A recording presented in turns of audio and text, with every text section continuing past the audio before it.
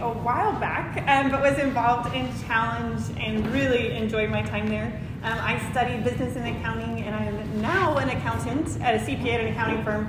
And I might have met some of you at the senior seminar last week, but I'm just really excited to be here. We really are just thrilled to be here. Go ahead, Anna. Yeah, I'm Anna. I went to SC the same year as Julie did. I really enjoyed my time in Challenge, and I couldn't be the person I am now without Challenge. And currently, I'm an accountant at a renewable energy company in Santa Monica. Nice. Anna's already got us ready for recording. So our topic today is heart friendships for the long haul and how to make new friends, old friends. So we're really excited to be sharing this with you. And there's a lot of fun things that we can talk about. So here's an outline so you know what to expect as you buckle your seatbelt for the next 50 minutes or so. And first, Anna's going to give a bit of just some fun background about us so you can get to know us and kind of our friendship a little bit there. And then I'll kind of give us a little bit of a deeper dive on what heart friendship is and how it can be unique to us as women. And then Anna and I are going to go through 3 challenges to intentional heart friendship. So that's going to be time, vulnerability, and differences. And then we'll kind of close it out and have some Q&A. I prepared some questions for Anna. She prepared some questions for me. And then we'll let you guys ask us questions as well. So we're really excited. Go ahead, Anna. Great. So I'll start us off on just a quick backstory on us, what I like to call our love story. Some people think of romantic love stories, but there's also friendship love stories, I think. Yeah, absolutely. So I think, like all of you, at least for me too, when I came to SC, I wanted to find my people, my besties, like first few weeks of college. But we actually did become friends until like junior year. So freshman year, what's also funny is that there are a lot of things kind of pushing us together, but we didn't really vibe. Like we were both dormed at Trojan Hall, which is a super small dorm. We're like 4 torn doors down away. now. Is it? Yeah. We're aging Oh ourselves. no. And then we're both accounting majors, and we're both in the same life group our freshman year. But we just wanted different things in life, and at that moment, we just didn't click. There wasn't this, oh my god, we're gonna be best friends. Like as soon as we met each other. Definitely not. So this kind of went on until junior year. So junior year, we were asked to co-lead a new type of Bible study just for freshmen called Freshman Connection. And since this was like a first-time thing, I think we both kind of put our hearts into the mission, and our hearts kind of aligned with the same purpose of really guiding freshmen and others to the Lord, and making sure we would walk with God and also grow in that process too as well. So it was just such a fun time. So this is us during like a fun, like a leaders' fun night, and then a reunion a couple of years later. So then this our friendship kind of grew until the end of junior year. There is a funny story where towards the end of the year, there's always this like dreaded moment of, oh my gosh, where am I going to live? And who am I going to live with? You know, that's just like the big questions everyone's asking. And then I really wanted to live with Julie. And I had lived with all like seniors my junior year, so I had no roommates continuing on. Yeah, and so I just didn't know, like, oh, am I roommate material for Julie? Does she have other plans? Like, I just didn't want to face that rejection. And Julie really took the step and just asked, hey, you want to live together? It would be so much fun. And I was like, oh my gosh, I was so excited. And so the next ministry team meeting on Friday morning, when people were saying their highs and lows, I just immediately blurted out, Julie, pop the question. And out of context, it was so silly. People were so confused, but I was just so excited. And that's how our senior year kind of went by. A bunch of us girls who were in Challenge room together in a place where the boys in Bonsalo claimed that we were Gonzalo, girl of Bonsalo, which was ridiculous, and we made sure not to claim that name. We're like, no, we're our own thing. But it was such a fun year, and you can see here, this is our senior year. Yeah, this would be some memories that you guys would have similarly. So the top left is us at FDC. You can see like the little name tags. The circle is us at spring break, and then the bottom left is us at the FC retreat. So that's kind of fun. And the guy drinking the lemonade is now my husband, so that's kind of fun. We were not dating at this picture. Oh, yes. Oh, yeah. And then we graduated together, and then we decided to live together post-college, which was just a really fun time. And then in the end, we got married. To the guy with the lemonade. Yeah. Which is also a fun story, because I went to high school with him, and he's actually the one who introduced me to Challenge. So it was really fun. And Julie's sister was matron of honor, so she asked me to be best lady, which is a fake position, but I just like took it and ran. I was like, great. Because she was close to both myself and my husband, James. Yeah. So that's pretty much the our friendship there, and then just a couple more memories that you guys can just see here. That we're friends to this day. We're besties. We have fun adventures that a lot of it include Erin Gillum, and yeah, we really enjoy each other, and I adore her, and it's been great so far, and so excited for the future. So that's a little bit about our friendship story, but now we're going to kind of dive in a little bit to like what heart friendship is and some challenges you might face in heart friendship, and then kind of answer any questions. I would say we are by no means like experts in friendship, but we sure love it, and we really have benefited from this. So that's kind of the place that we're coming from. So this meme may not, you guys might not find this nearly as funny as we do. We are just over 30, and I think this meme speaks so much to me. It says, nobody talks about Jesus' greatest miracle, having 12 close friends in his 30s. And I think this is actually so true. When you're in college and high school, that you have so many peers that you're running with, and that's why I think it's so important you guys think about heart friendships and really invest in this now.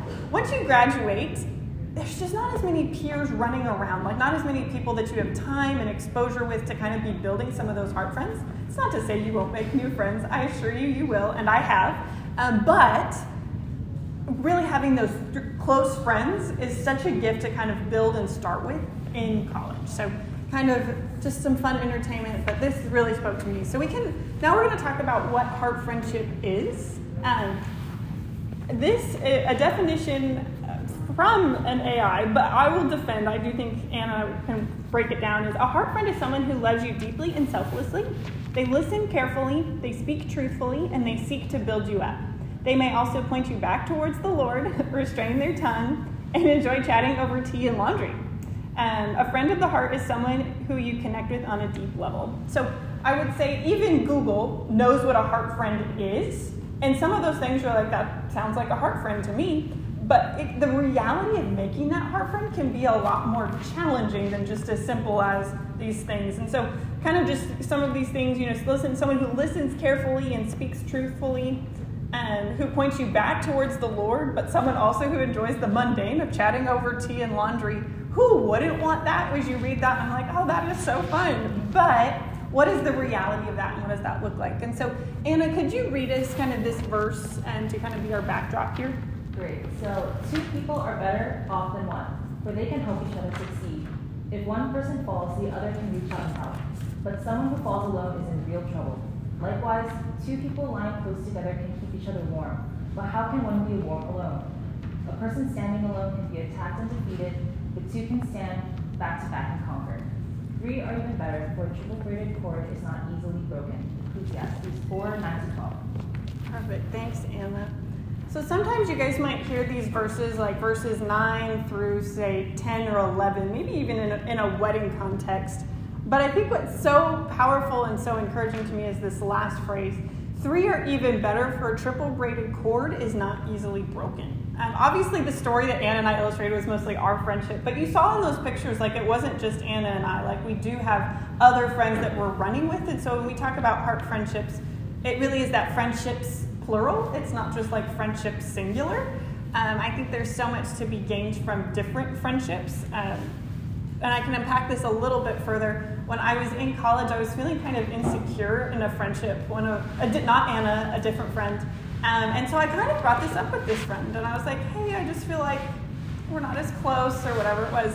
And her response to me to this day still has stuck out to me so much. And she said, Julie, I'm just too needy for just one friend.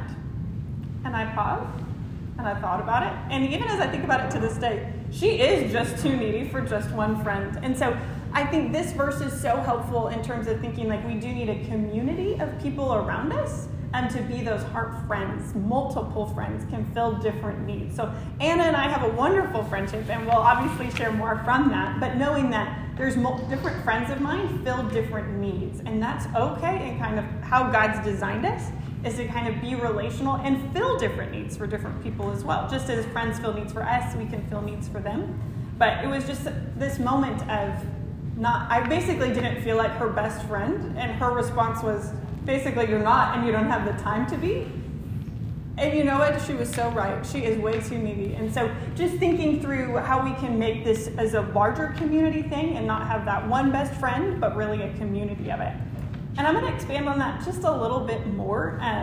But something that I've thought about for a while but I actually got a psychologist to back me up on this, is the idea that the way women approach friendships is very different than men. So the psychologist Kristen Fuller says that women really thrive on intimacy and connection, and men often thrive on doing more activities together.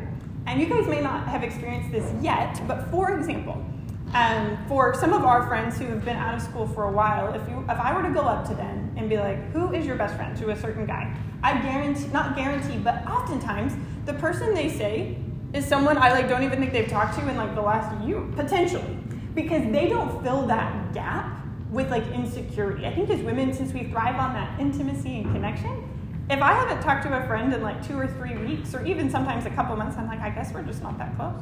Instantly, that's my first insecure feeling. And so I think that's part of knowing that's how we're wired, and kind of leaning into kind of being vulnerable and stepping in even when we feel like there's a gap is going to be important. Knowing that how we view friendships, how God has wired us, is just a little bit different. And Anna and I will kind of bring up some of that when we talk about the challenges, but it's just an interesting thing to think about. And if you're relating with guys, if you've got a significant other or whatever the case may be, how they view friendship and how oftentimes women view friendship is different. I won't say that's a hard and fast rule across everyone around, but it is kind of an interesting one. My husband, for example, he would say his best friend is this guy that doesn't even live here, and they talk once a quarter. But to me, I'm how can you be best friends if they're not here? And so it just kind of shows you there's some differences in how we approach friendship. And so this psychologist really unpacked this and kind of showed it's not just Julie Jolly's theory. This is kind of just how we are wired is a little bit different, that women really need that intimacy and connection, and that can bring us so much life. I think what we find is that by having healthy relationships, we're honestly healthier in general. So there's so much that can come from that. But heart friendships can be different than other friendships. They're not really based on shared interests. They're mostly based on being headed in the same direction and sharing similar goals and missions. The Bible has a lot of examples of really beautiful heart friendships. We've got a resources slide at the end that will outline them for you. For the sake of time, we're not going to go through each example, but I'll give them to you if you want to write them down. And the first one is David and Jonathan, and they really illustrate a deep and abiding friendship in 1 Samuel 18 through 20, as well as 2 Samuel 1. And then Elijah and Elisha, and talk about friendships that really grow us as individuals. So 1 Kings 19 through 2 Kings 2. And then Ruth and Naomi, friendships built through experiences. That's in Ruth chapter 1 and 2. And then Mary and Elizabeth, a friendship in a time of need, is really outlined in Luke chapter 1. But I bring these to you because my goal and intention is not that this is how Julie and Anna do friendship, but to know that this is something not only psychologists have talked about, but also that really what God's word underpins. And so these are kind of the background on heart friendship. And now we're going to kind of go into a little bit of maybe difficulties that can be faced in heart friendship. So Anna, maybe you want to start us off there? Yeah, so I think time is one factor that a lot of friendships we tend to ignore. I think a lot of us kind of are sold into the thing of, if I find that friend, we'll just click right away. You don't need that time. You can't, if you vibe or whatever, that you'll be besties, and that's your person. But I think that there's just such a it's just not wise, I think, in a lot of ways, and because we just innately do want to just skip to that good part. We want to get to that point where we're just so comfortable with each other. I know them, they know me, and we can just effortlessly have fun together, but that's not what true heart friendship is. Proverbs 12:26 says, "The righteous choose their friends carefully, but the way of the wicked leads them astray." So I think what the Bible here is telling us that we do need to be wise with our choices, and that this takes a lot of time. You can't make those wise decisions just on the one conversation of just, oh my God, we love the same things. But that you do really need to take time. And a Wall Street Journal article that Julie found that was I just love published, the Wall Street Journal. Amazing. That was just published last month, was titled, "It Takes at Least 200 Hours to Make a Close Friendship." So even the world acknowledges the truth of that, but I think we just tend to ignore it. And so what does this mean for you now? I think since we know that it takes time, that you have time now. I think college is a place where a lot of times you don't feel like you have all that time, but you really do. Especially in terms of post-college life, you do have a lot of time now, and also the people around you have that same amount of time. Like once you post college, you know, this is the point in time where you guys are most geographically as close to each other as possible. You know, like at post college, like people, okay, maybe they'll live close, but you know, it would be a couple minutes away, it could be a few hours away, like you don't know. And people have different schedules, have different jobs, different responsibilities. Like this is a point in time where you can literally say, hey, I'm free in 5 minutes, you want to grab lunch? You know, and that's great. So this is really a time to really buy up those opportunities of really just seeking out that friendship. And yeah, just a little bit of my experience. I think I was super desperate to make friends in the beginning, and I just remember stepping into EDK, which I don't know if you guys still have. I don't know. We do. Oh, you do? Okay, cool. Thank goodness. That might be the only thing left, to be honest. But I remember stepping to EDK and everyone just had friends. And I was so confused, like what time? When did they make these friends? I was so confused. And then I just thought I missed my chance. I was like, I don't know when that chance was, but it's gone. So then I started looking at really desperate, really bad places to look for friends, you know, like partying, sororities, like trying to like feel out my people. But I just found myself trying over and over again. Like, oh, maybe these people will like me and I like them. Oh no, never mind. Maybe these people. And just getting hurt and hurting others in the process of that. And I remember coming to Challenge and really being just like, wow, just like these people really listened to me. When I came back, they knew me, and they had genuine happiness. Like they really, really loved each other. And I realized I wanted to be a part of that, and I wanted to be a part of that. So I really made it a priority to be in the places that they were. So a lot of that meant coming to the weekly challenges, joining a life group, going to events just like this, and just really plugging in to be like, I want to be a part of this, and I want to make friendships with these people. Yeah, being there to build the memories. Yes, and being there to build the memories. Yeah. And I think a fun hack in that is strangely serving. I think, you know, volunteering to help set up, volunteering to tear down, joining a team on Challenge is really a great way to find great friends. Because first of all, you want a friend that steps up. You know, you want a friend that goes that extra mile, and these are the people who do. And then second of all, they're kind of stuck in a room with you alone. You don't really get that one-on-one time because you're not in a room of like 50, 100 people, you know, it's like a team of like 10 serving. So it's just that great time to really get to know each other and to really like grow in that friendship and those memories.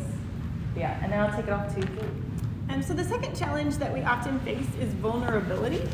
Some of you guys might be familiar with the hard attitudes and this idea of being open and honest.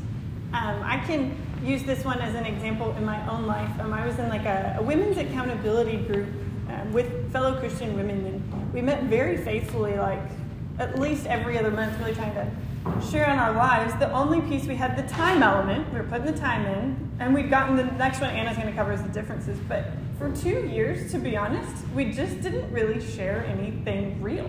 We shared a lot of like facts, like I've got a lot going on at work, or this is like a lot of factual things, but we weren't really vulnerable. And over time, that time didn't really feel valuable to me. I was like, what are we doing here? I would tell Anna this. Anna wasn't in this group.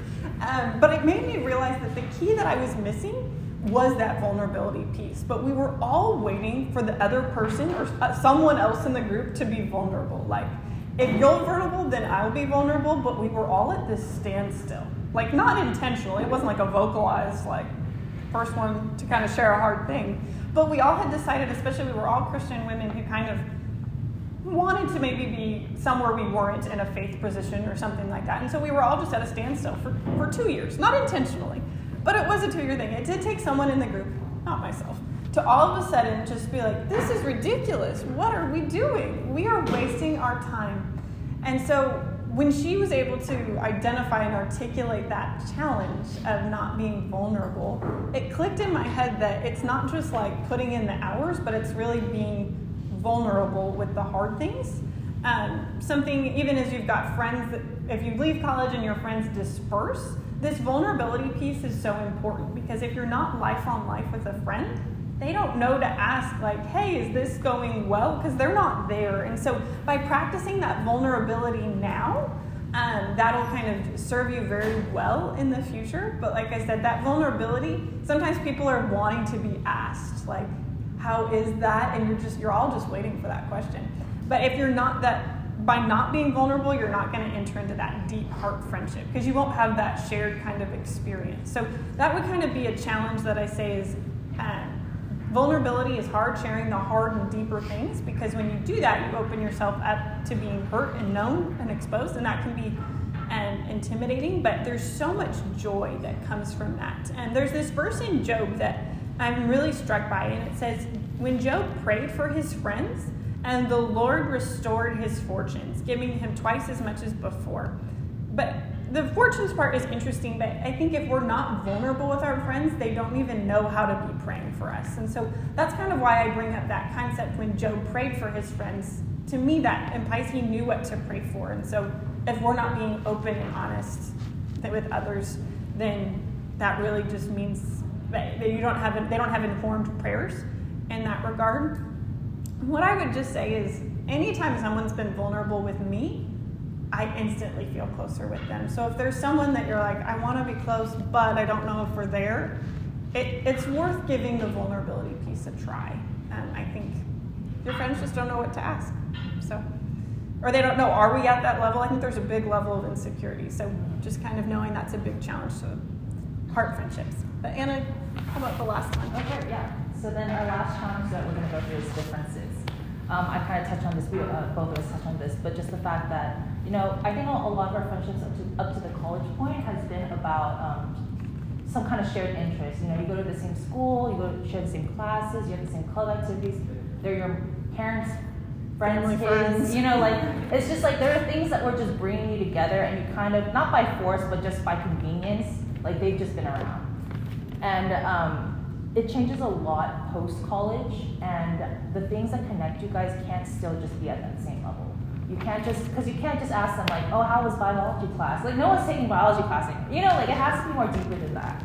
And yeah, so like the same thing with Julie and I too. Like, we really did become friends until we, until our life purposes lined up, and I think that's the same for what I'd say should happen is, you want to be friends at a level where you understand what each other's life purposes are, your missions are, and they're aligned.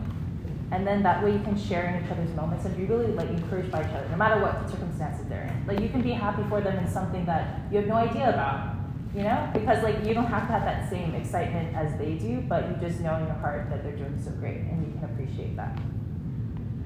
Yeah, so I think for right now in college, what's great is that it's just a great time to really just understand, what do you want your friends to be about? Do you just want a friend that you just want to have fun with?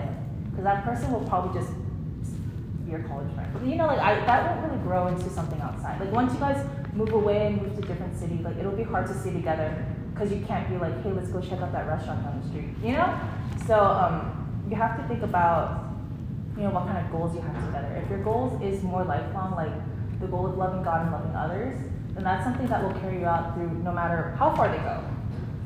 Her husband's friend, just like he's in Texas right now, but they, they obviously do have this true friendship with each other, and that just goes past what you both like. I think a great verse is Romans 12:45 is, for as in one body we have many members, and the members do not all have the same function. So we, though many, are one body in Christ, and individually members of one another. So even God knows that we're all different, and we should be different, and we shouldn't be looking for the same thing that we are. And I think a lot of times it's hard because it's just easier. It's easier to be with a person to be with people that like the same things you do, that talk the same way you do, but that it can only go so far. It'll be pretty shallow, and that we are to see each other more than that too as well. So like Julie said in the vulnerability, how to get to that point is to be vulnerable. Because once you're vulnerable, you get to the heart, and then once you realize your hearts are the same, then it just becomes really magical. Yeah. So what does it mean in your search for your heart friendships? I just would really encourage you guys to not solely look for that characteristic, that easiness, but to look at others by how they want to live their lives and how you want to live yours, and just see if that aligns. Great. And then I'll just push back to Julie. All right. So I think, like we talked about, what heart friendship is really that deeper, shared, big, longer-term purpose. If you are a follower of Jesus, it's someone else that's kind of made Jesus the boss of their life and is really wanting to live that out. But there can be challenges that can keep you from that intentional heart friendship. I think as we've brought up with the time, vulnerability, and differences, you typically don't just fall into these kinds of things. They do take required effort. You have to decide that you want to do that. I think I don't know, in our junior year, in the little timeline that Anna outlined, I don't think I was like, Anna's going to be, one of my best friends in 10 years. I don't know that I had that kind of long-term effort, but I did value wanting to invest the time in being her friend at that season. And because I invested that time, we were able to build on that moving forward. So I think my encouragement is not like today to go home and like evaluate the strengths, weaknesses, opportunities, and threats of your friends and decide who are we picking for the long haul. That's probably not the message to take home. But what I would say is to decide to be intentional in growing friendships and know that this time in college is really unique.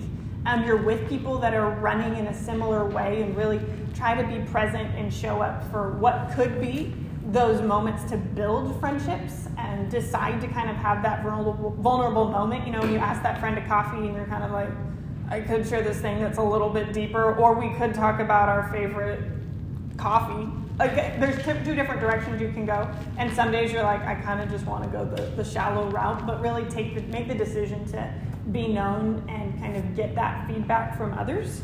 I think can be so helpful. I have made closer friends post-college, but it's been hard and slower. And if we've got this time constraint of 200 hours of trying to get to a close friend or whatever that case may be, even people I live in the same city with, there's a different geographical, we have to drive to meet each other. We've got jobs we're trying to make happen, things like that. And so I would just know that this is a prime opportunity to really lean into those heart friendships. I would say most of my heart friends were either made or really grown to heart friendships in college, and that's such a shared experience that you will have moving forward. So I would say to really invest and lean in. And people you can start to look for from that would be like people in your life group or people in certain circles that you're a part of. But I wouldn't pass up this opportunity. It's really unique to be in like the same season of life with friends that could be long-term friends and for a while. So, and that's just my challenge. And we've really benefited from it. Like I brought up in the Ecclesiastes verse,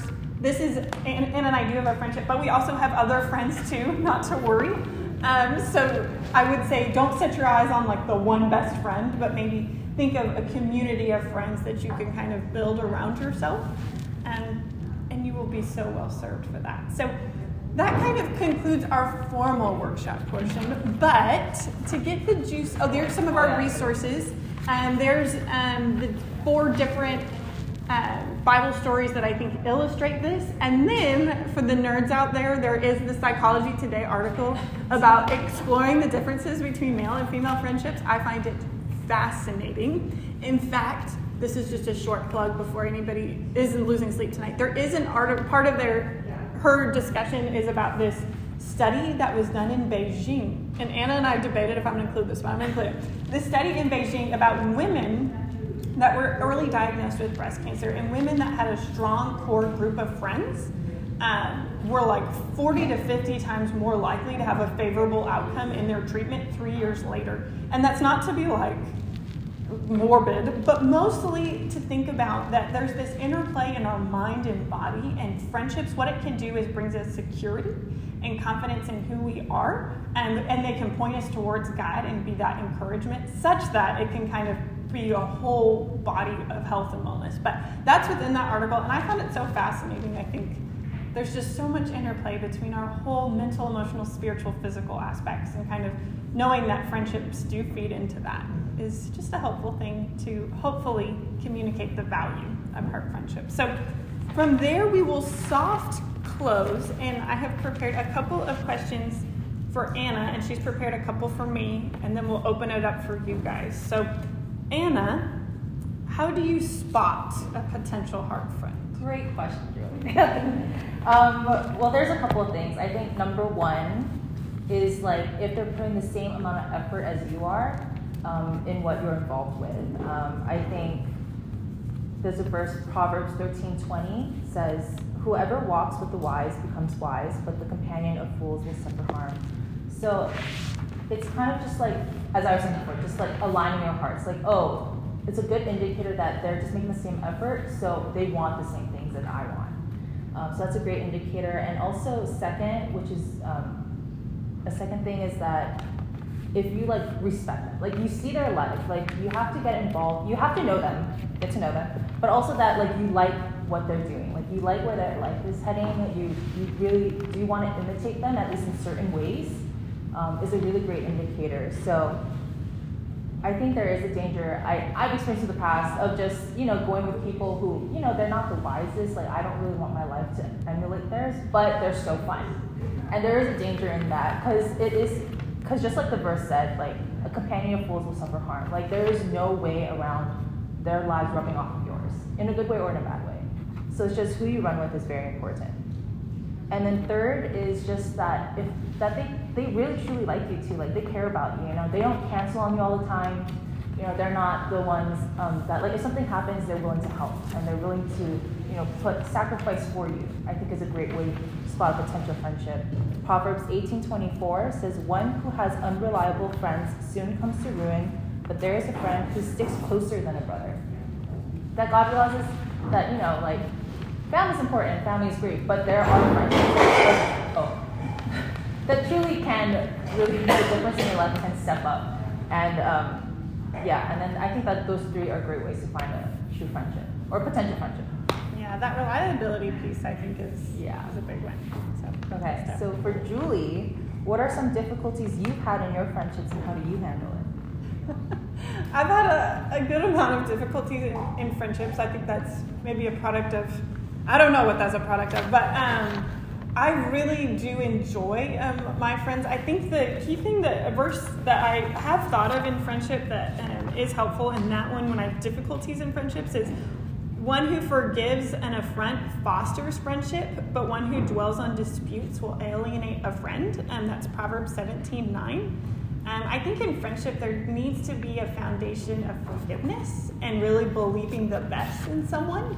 I think when you're vulnerable with someone and they let you down, it can be easy to put up walls and decide that we are no longer going to be friends. But really believing the best and fostering that forgiveness, I think can really build a friendship if you're willing to allow it to do that.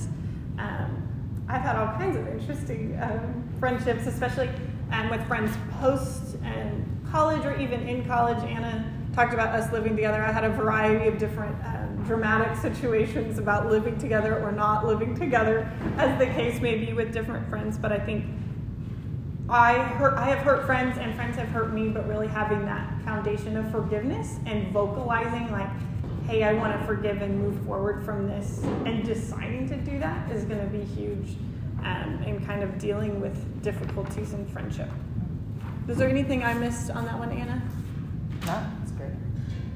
Anna, this one I think is a good one for you as well. And then what's the difference, do you think, between like friends that are believers or heart friends and like non-believer or like non-heart friends? So that's a great one because there are a few things. Number one, Julie actually brought it up before though, is that there is this sort of censorship. There are things that I can't say to my non-believer friends because it won't make any sense. Honestly, it won't make any sense. Like it doesn't make any sense to put God's will before my own desires, and then what kind of non-believer friend would want that? Of course, like say I'm up for this job in New York, and they'll I'll make like twice as much money. She's like, "Man, go for it, go make all the money you should get." But but it just doesn't make any sense to me. Like, this is my community, like this is the people I want to run with, and I know what my life looks like here. And that just wouldn't make any sense to her.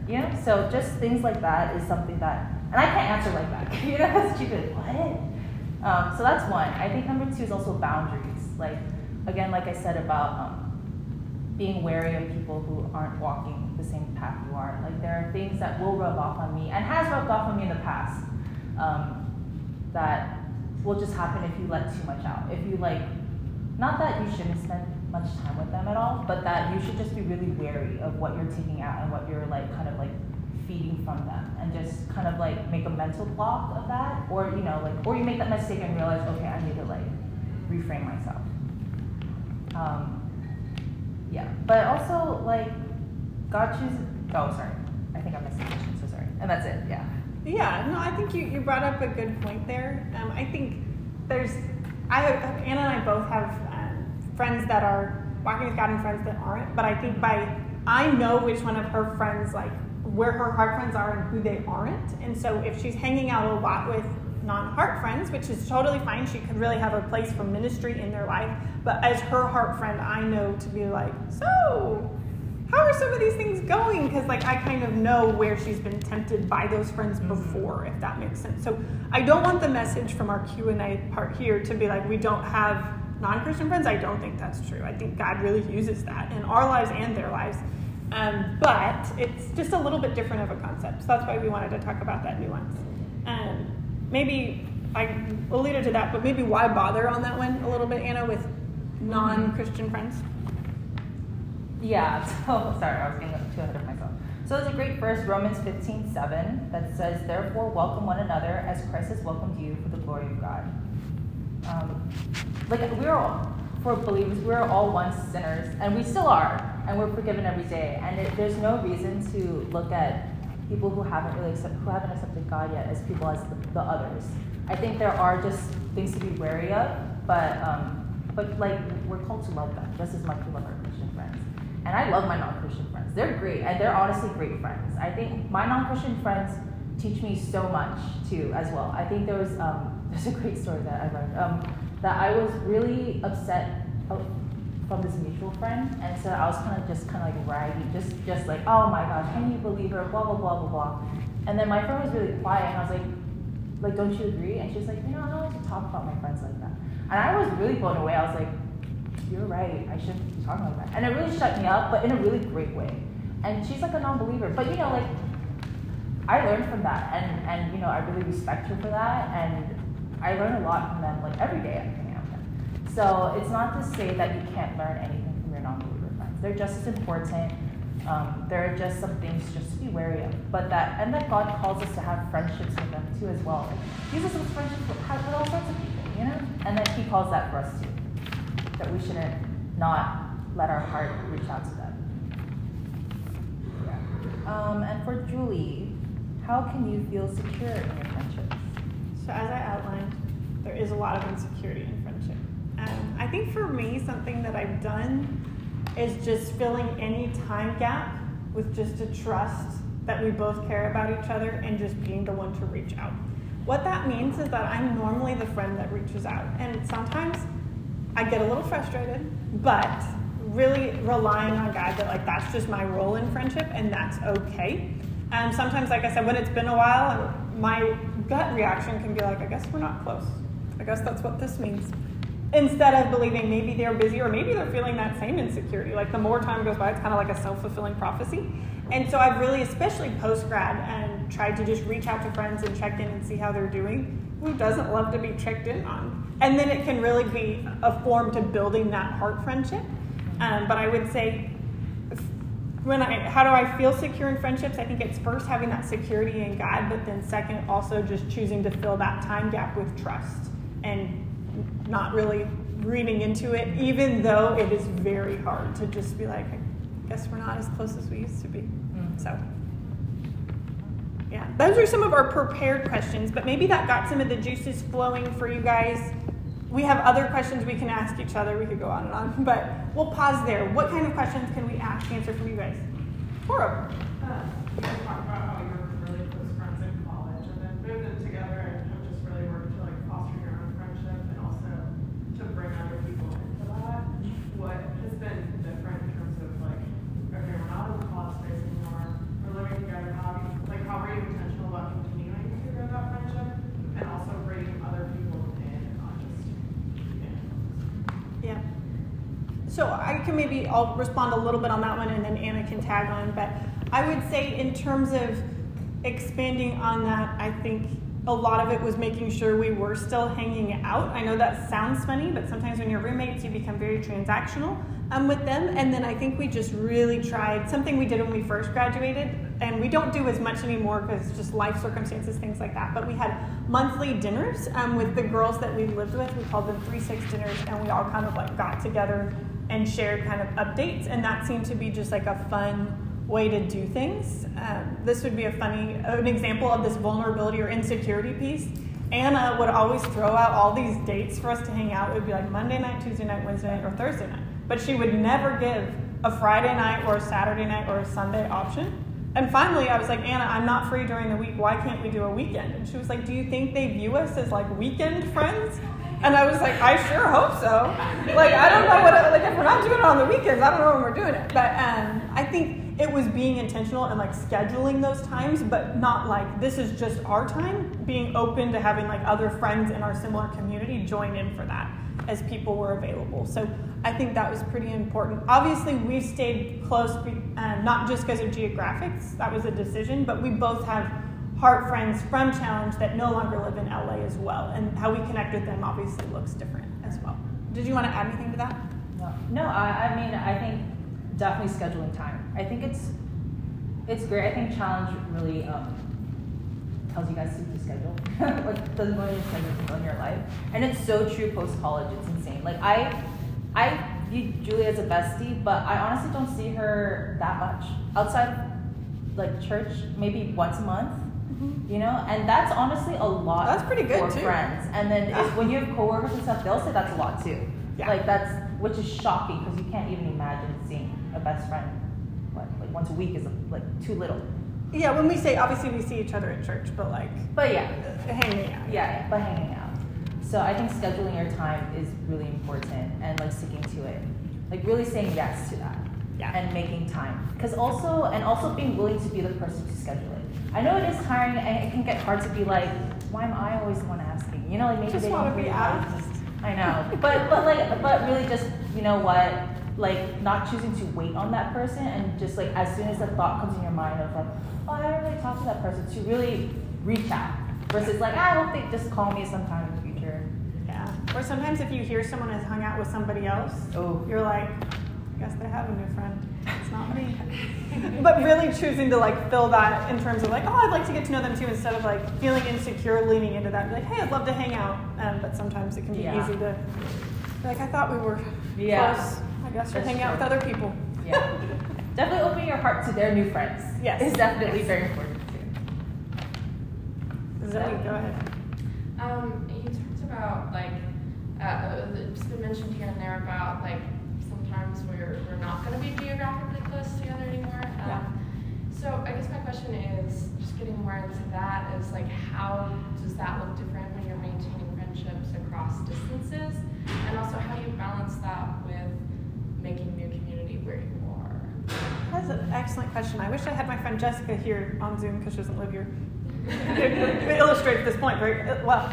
But I would say on that one, it's deciding a little bit how frequently makes sense to connect with friends that are far.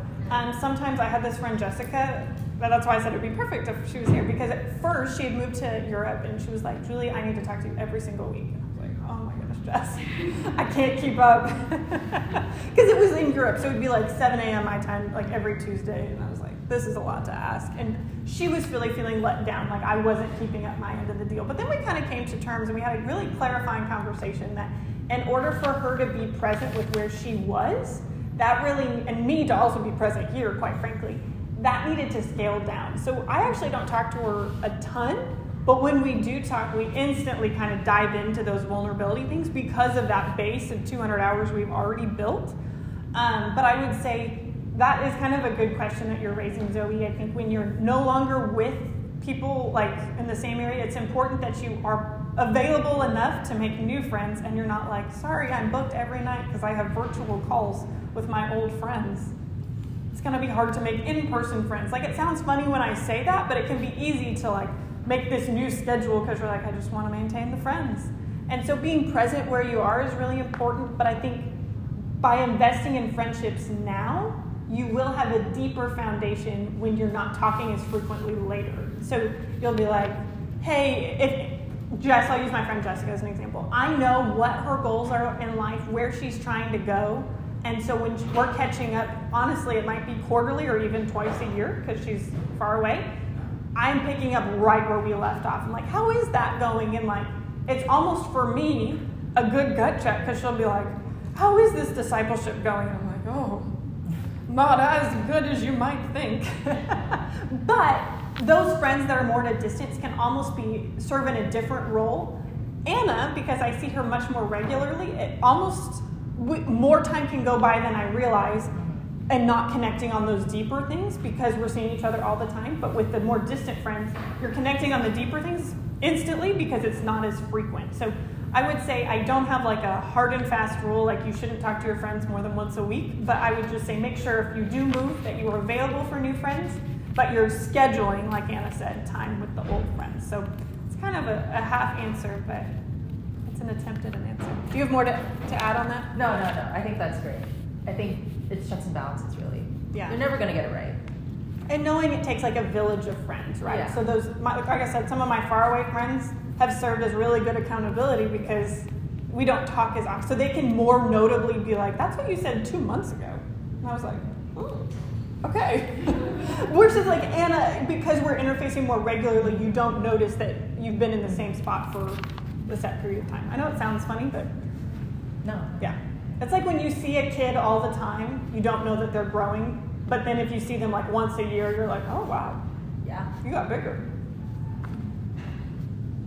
Yeah. I have, I guess, 2 questions.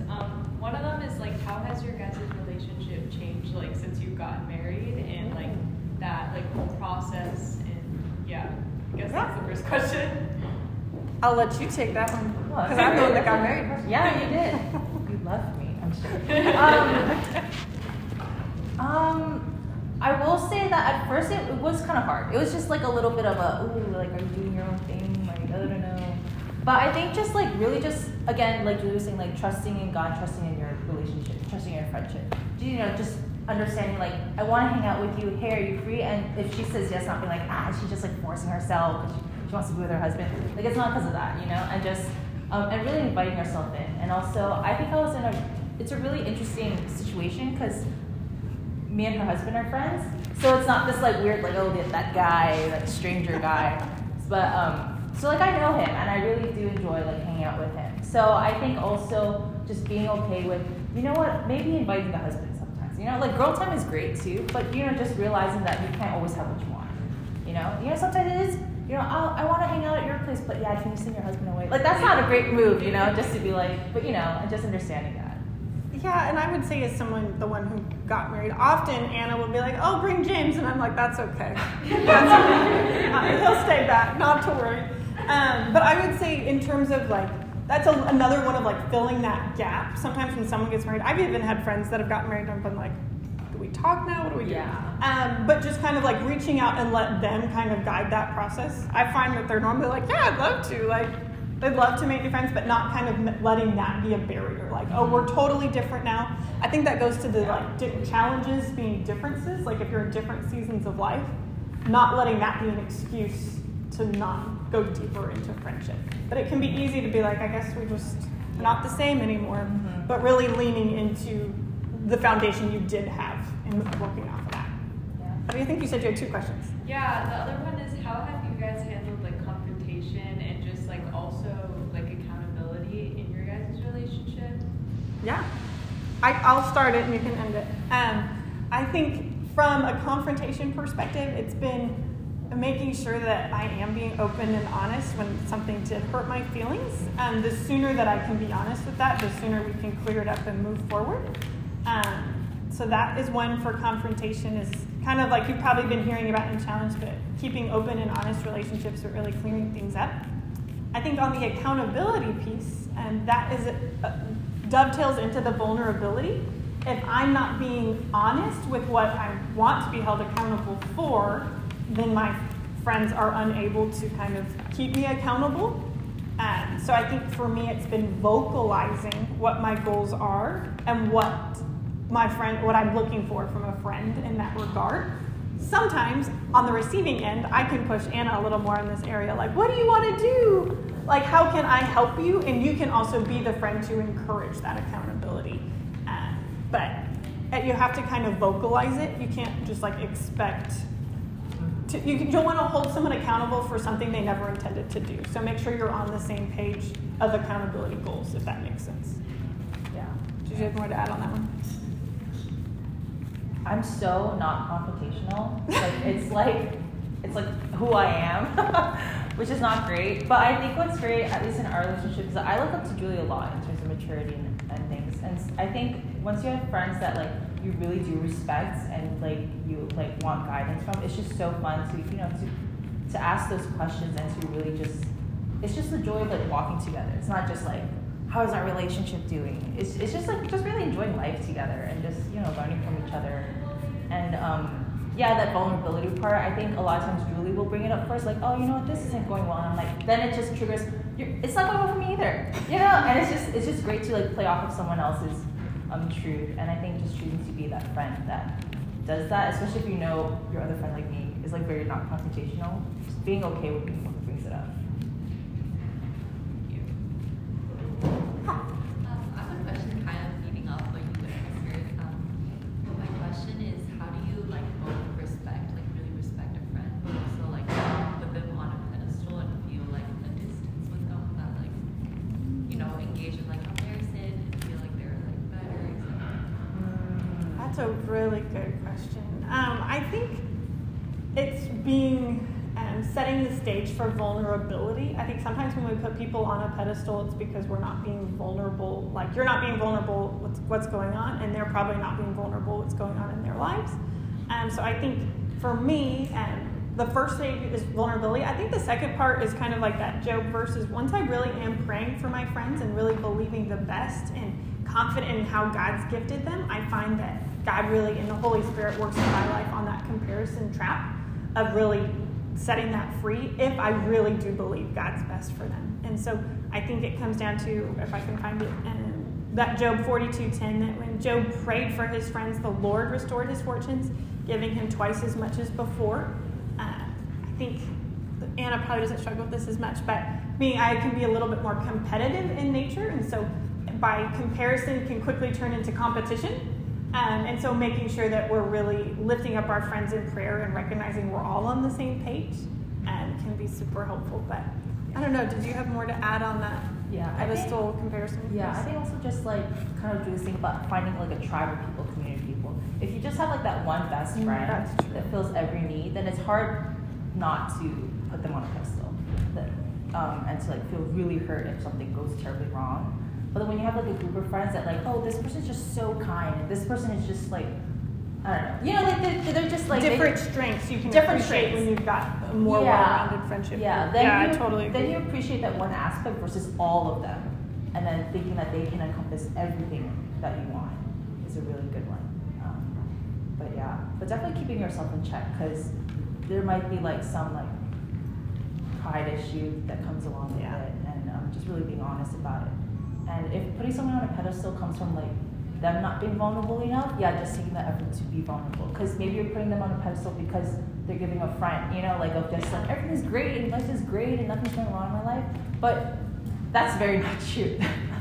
There's never a time when everything is going right in your life. So that is definitely some kind of bravado.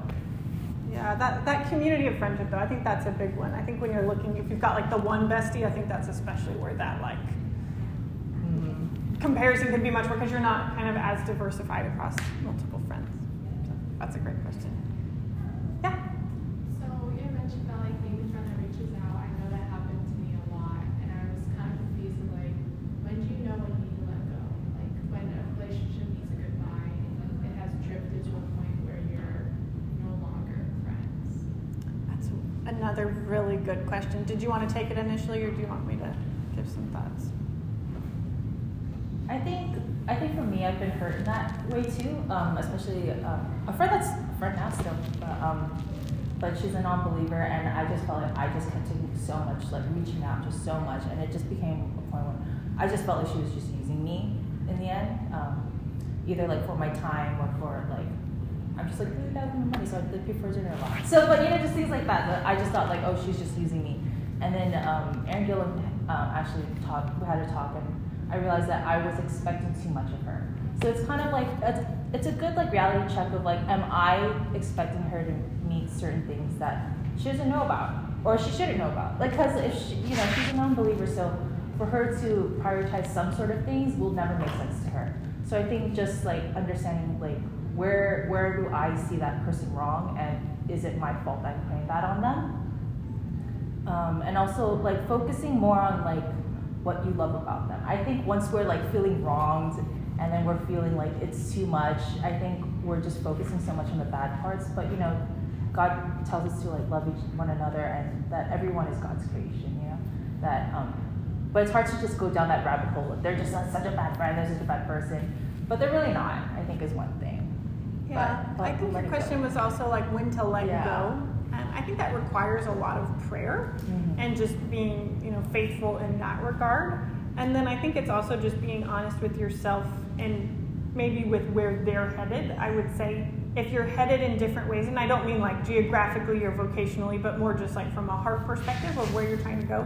If you feel like those are kind of drifting and looking differently, I think it's appropriate to maybe not be quite as intentional in bringing it up, but you never want to be the person that's like, you're not where I thought you were. Like we don't, like I said, we don't go home and like make a little pro-con chart of all of our friends, but what we can do is really be prayerful and see if they're not heading in the same direction, and making sure that you are aligning yourself with friends that are going in that same direction. So I would say it's not going to be an active choice to like shut that down, but maybe more of like a passive type a decision over time. And it could be, I would encourage you to not make like a one-time decision, like not allow people to grow in that area. It's possible maybe they're just in the midst of growing themselves. So being open to that friendship down the road, but giving a little bit of space for them to grow on their own. So kind of like Anna said, not expecting them to be somewhere they're not, but also be open to them to grow into that where you want them to be later. So I would say it's not like an art. I don't think I've ever officially dumped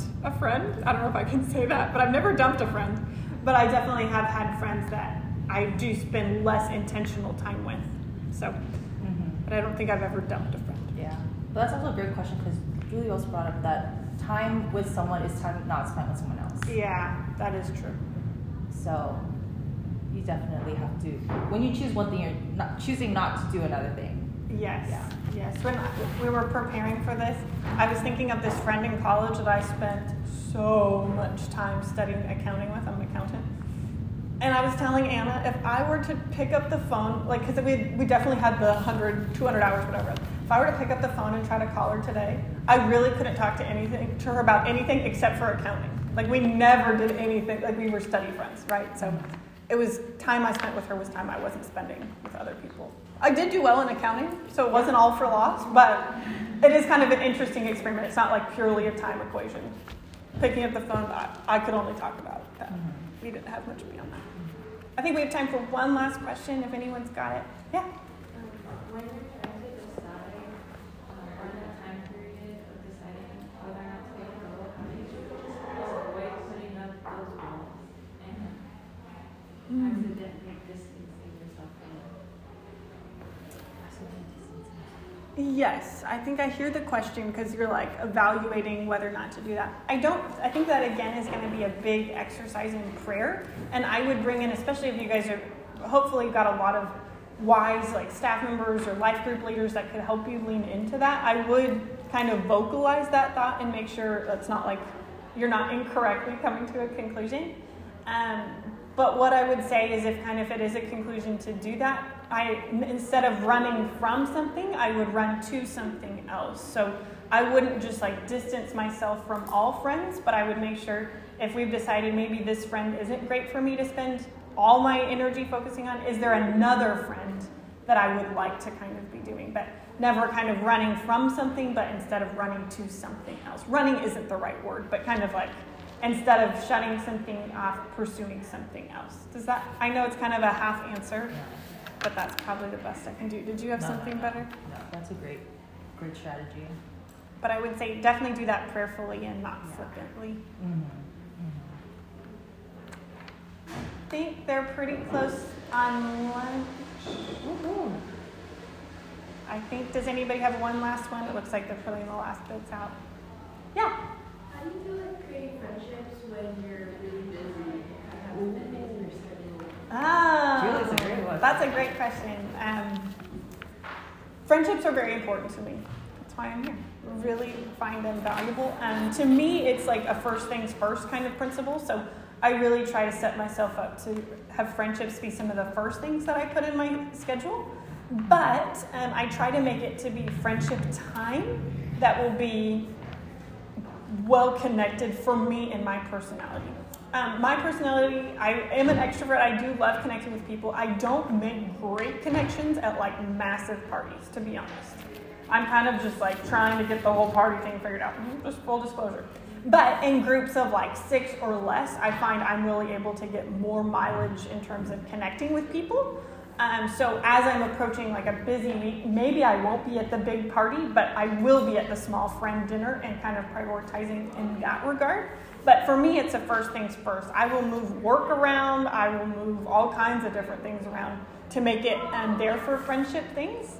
And especially showing up when it's inconvenient, I think is so helpful. So I think that can speak so much life into a friendship. If you go when it's like not on your way home, like I think people really feel loved when you go above and beyond. So even though you're busy, making sure you're leaning into friendship. I don't know if you've got... And then Julie does a great job, because I think for me, I hate talking on the phone. I can't do it. But Julie talks on the phone. I think choosing to communicate in a way that you wouldn't want, is just something that you'll have to kind of like sacrifice. I talk in the car a lot. That's when she says that, it's like commute time. Yeah, so there are ways to like still communicate and talk to friends, Like you don't have to be like, man, I need to find a 4-hour period so I can drive to this place that she likes, this coffee shop. That's not gonna happen all the time. Yeah. You're gonna have to choose like little checkups too along the way too. Like I want that 3-hour conversation. No, like maybe it's a lot of like 20-minute conversations. Yeah, buying up the small opportunities. But it's a good question because friendship, when you're just trying to juggle it all together and you're like, how does this all fit together? Mm-hmm. But thank you guys so much for this time. So we really appreciate it.